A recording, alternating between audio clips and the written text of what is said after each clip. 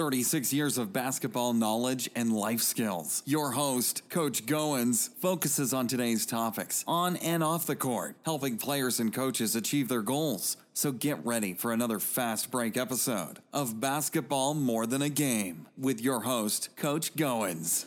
You know, it's just so, first of all, Mr. Higgs, we just thank you for your time and just to be able to come out and just spend a few minutes talking about the winery, talking about your life as a businessman in Augusta County, but most importantly, to all of our fans, all our listeners that follow the podcast. Folks just had the opportunity to be out last weekend with my good friend Ralph Sampson, and I had some, just been able to share some from some of the heart stories from Mr. John, and just reached out and just say I would love to have him on the show because I know he has a wealth of knowledge for our listeners, just to be able to hear from a businessman, a veteran, also a father, a husband, and that is right in our wheelhouse as we continue to try to make sure that everybody that's out here in Augusta County and also around the country hears from fine, upstanding citizens as Mr. Higgs and what he has to offer and what he can bring to the table. So with that, Mr. Higgs, tell everybody, how did you get into wine? Well, first of all, yes, sir. Coach, I appreciate the opportunity to be on your show and to meet you and your friends that you brought today. It's a great honor for me to be a part of this. Yes, sir. Thank you. So first question on the table. I know you and your lovely wife, Miss Shelby, has been here since 2004. Yeah. So just share with the audience, that little bit of history of Barren Ridge and all of that good stuff. Okay. Well, it's a long history, actually. My father bought this property. It used to be the St. James Orchard. Yes, sir. Apple orchard. Back in the time when the apple orchards were from one end of the Shenandoah Valley to the other, all 200 miles from Roanoke to Winchester. Apple orchards were flourishing in the Shenandoah Valley. Yes, it was like the breadbasket of the U.S. as far as apples were concerned. Okay. When my father took whatever money he had and came over from West Virginia and bought apple orchards. He actually, it was even an international industry at that time. This plan was owned by a Dutch company called Dutch American Tobacco or Apple Company. Anyway, during the 50s, it was great, yes, and sir. everybody was making money. Things changed, okay. And in that period of time, and when I was in high school, all of a sudden my father started losing money. All the apple orchards started being stressed, and by the end of the 50s, people were losing money to the point where my father had sold almost everything he had. He was almost going bankrupt, and he sold everything except this orchard. Okay. And he moved us from our nice house in Stanton to the tenant house that was here, and my father and I worked this land together, and it was still not successful.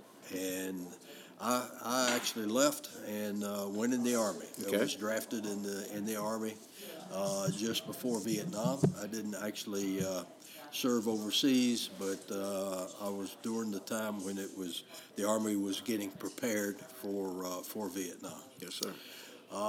And I actually never came back, to be honest with you, until in 2004, when after living overseas, having a career, the Army was a wonderful thing for me, like it is for a lot of kids. Yes, sir. It made me a man, even though I thought I was a man before, but I didn't know what it was all about until my 2-year stint. I found a career and found the fact that I loved chemistry, started a laboratory, and I became a chemical engineer. And lived overseas for a number of years. I worked for Philip Morris, and when the wall came down in Berlin, they needed infrastructure rebuilding in the Eastern Bloc countries. I went over there and worked to help rebuild those countries' infrastructure. mainly in Russia and in Kazakhstan. But anyway, when I retired while I was still in Europe, and we lived in the vineyards. Yes, sir. In Europe, Okay. and it's very easy to become interested and immersed into the wine culture in Europe. I could only imagine. It was wonderful. Yes, sir.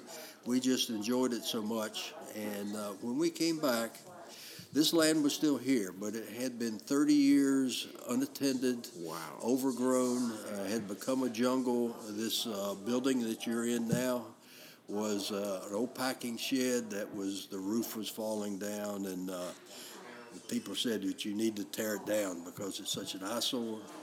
And we got the idea that we ought to, it was still in the family. Okay. And, Yes, sir. So I bought the property from my sister and decided maybe I can grow grapes. When I came back from Europe, the grape industry, the wine industry in Virginia had begun to flourish like it had never before. Okay. I have to be honest with your audience.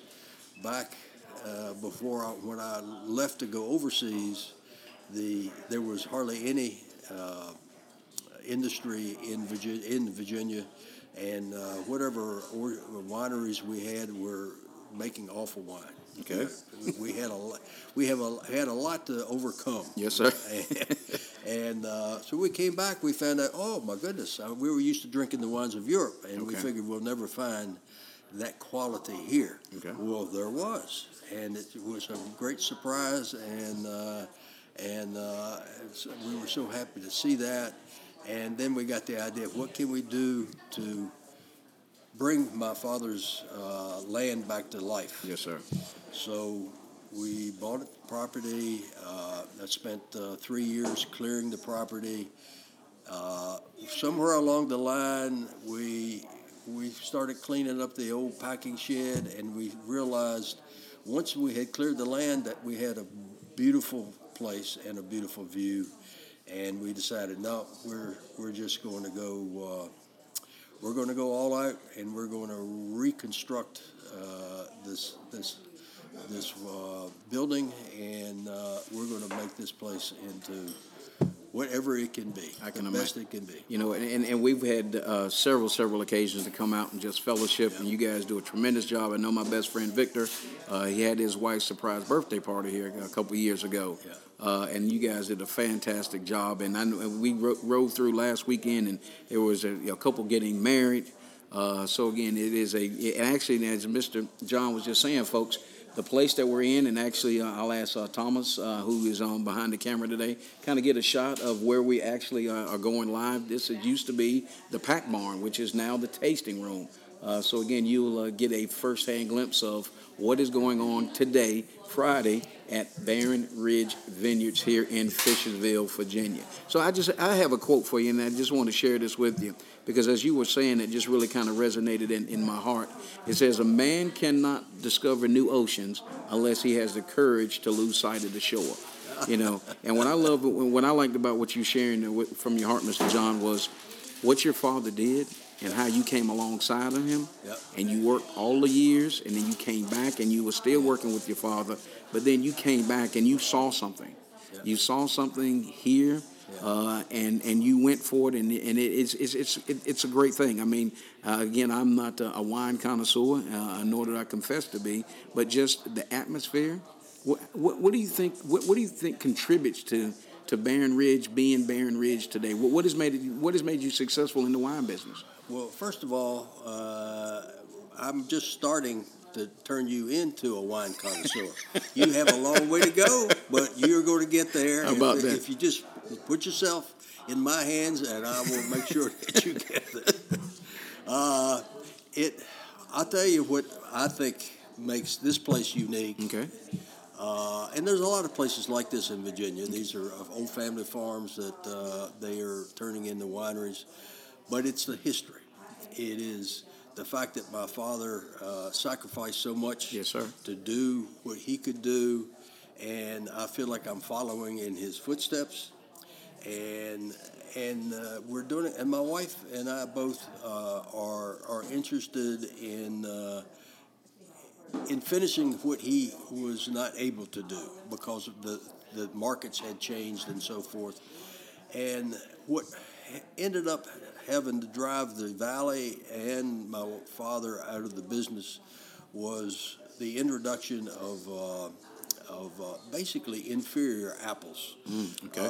But it was the advent of the big box grocery store, and people liked apples that looked perfect on the shelf, and they were from California. It wasn't mainly from Washington State, and where you were rewarded for picking something green.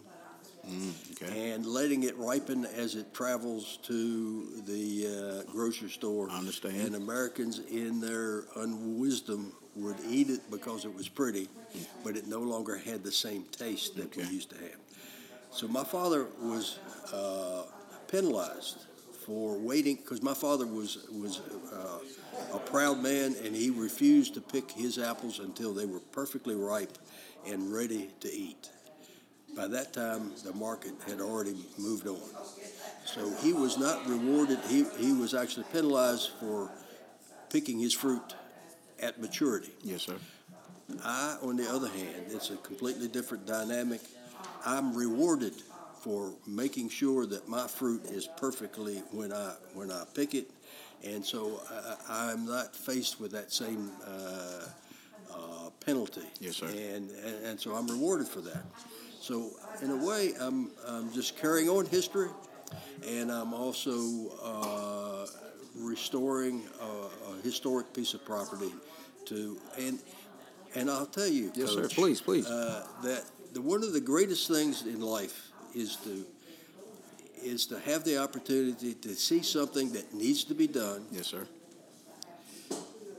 And to have the resources and the ability to do it. How about that? And to make it and to create something that wasn't here before.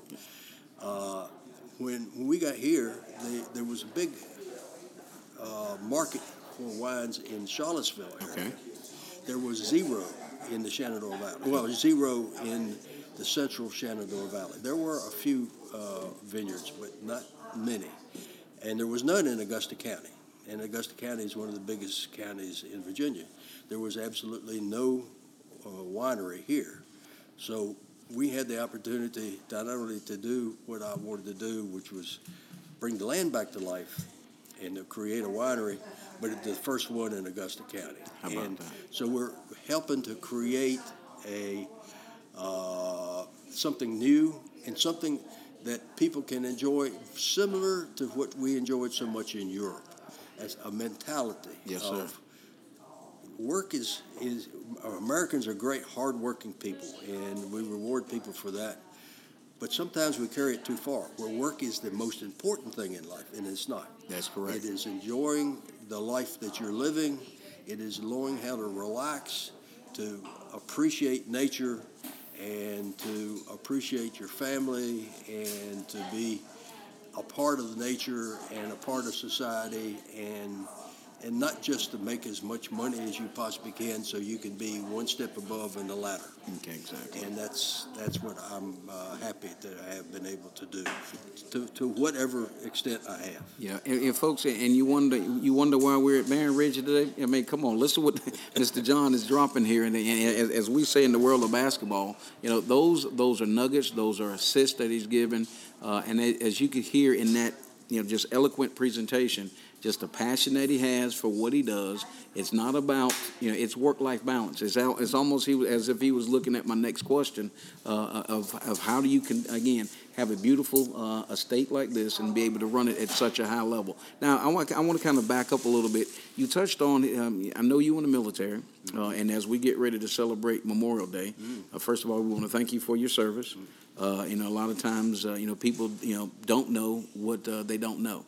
But again, we just want to pause a moment and give honor where honor's due. So as we talk about the military, if you don't mind sharing a little bit about what you did when you were in the military and just a little behind the scenes when Mr. John was in the uniform. Absolutely. I've always liked the military, and I've always something about my life, the way I am is that I was always attracted to it. Yes, sir. But I didn't know about 4 years and making a career of it. But anyway, when we were when I was here and the land was failing us and we weren't being able to make a living, I basically volunteered for the draft. Okay. I wanted to spend my 2 years. I wanted to have that experience and to see what I could do. And at the first, the Army and I did not know what I was supposed to do in the Army. I had no real purpose. Okay. I had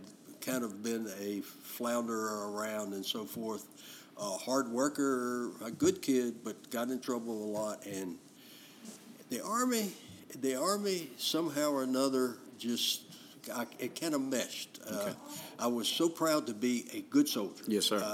And that was a time when the draftees were kind of making fun of trying to be a good soldier, but I was very proud of being a good soldier. But also didn't know what the Army and didn't know what to do. But the one thing I found out, and this is true of a number of people that I've talked to since I've gotten back here, is the Army knows what you're good at, even if you don't. Wow. And I think it must be the testing they do Yes, or sir. whatever, but they have a method. And somewhere along the line, and I was going into a number of different jobs that were interesting, but nothing that got me excited. But all the time I was being a good soldier, looking forward to being that. And then one day they said, we want you to start a laboratory.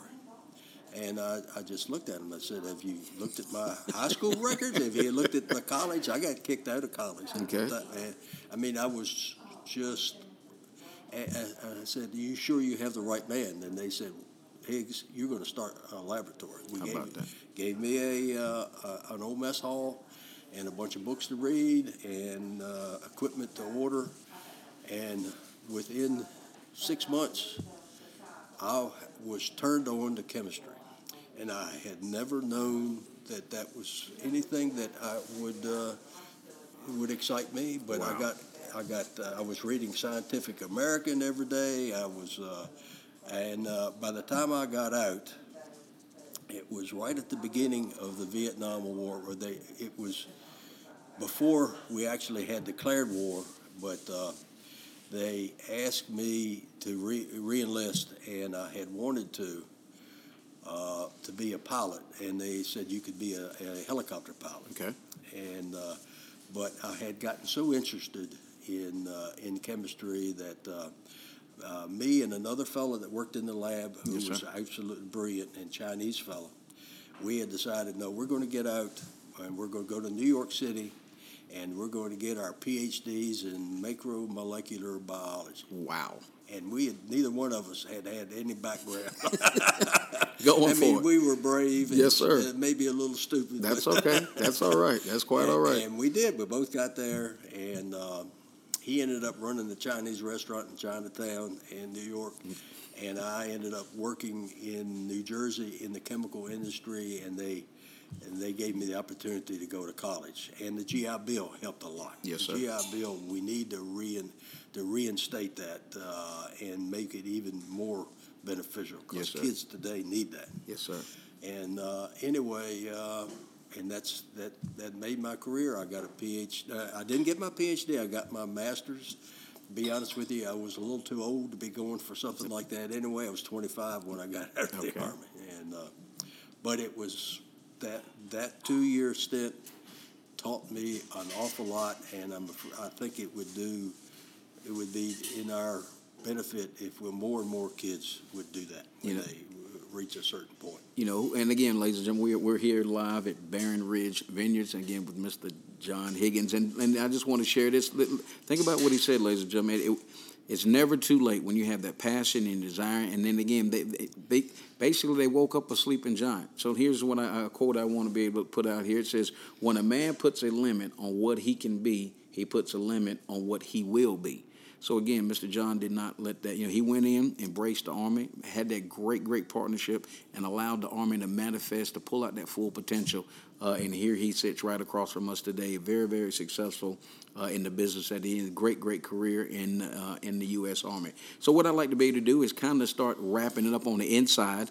We'll actually stop the podcast, and we'll actually keep the live video going. And I'd like to walk out on the patio, and you can kind of just, if you'll share with us what we see when we go out. So with that, if you don't mind, if you'll just, what I want to do is open the mic, have you share from your heart, what advice would you give the younger generation, anybody that's aspiring to be a business person, anybody that may be at a crossroads and say, you know what, maybe school is not for me, or maybe I need to maybe go another route, work a little bit, and then come back. But just share what's on your heart, if you don't mind.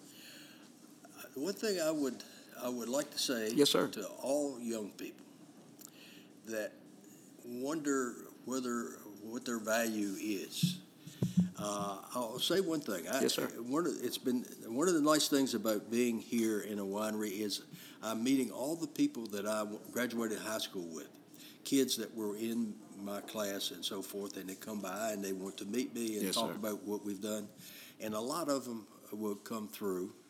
And I had one just a couple of weeks ago come through, and he said, I went in the Army, and I thought I was kind of stupid. I didn't do very well in school. Nobody really thought I was very smart. Got in the Army, and after basic, they said, okay, we're sending you to Greece. Wow. Greece. And I said, for what? He said, because you're really good at learning languages. And he got into he became a linguist and learned all the languages of the Middle East, and was highly successful in intelligence in the Army. And he said, and I thought I was stupid. You don't know what is in you until you get a chance to express it. Yes, and sir. Somewhere along the line, it'll be expressed, and you may not think that you're a very smart person. You might think you're not a very attractive person, but one thing I would recommend, learn from the philosophers of the past. They will tell you an awful lot about, because there have been people that at the very beginning everybody thought is just not a worthwhile person, and they have turned into be magnificent individuals. Doesn't matter what you look like, doesn't matter what you feel like that your intelligence level is.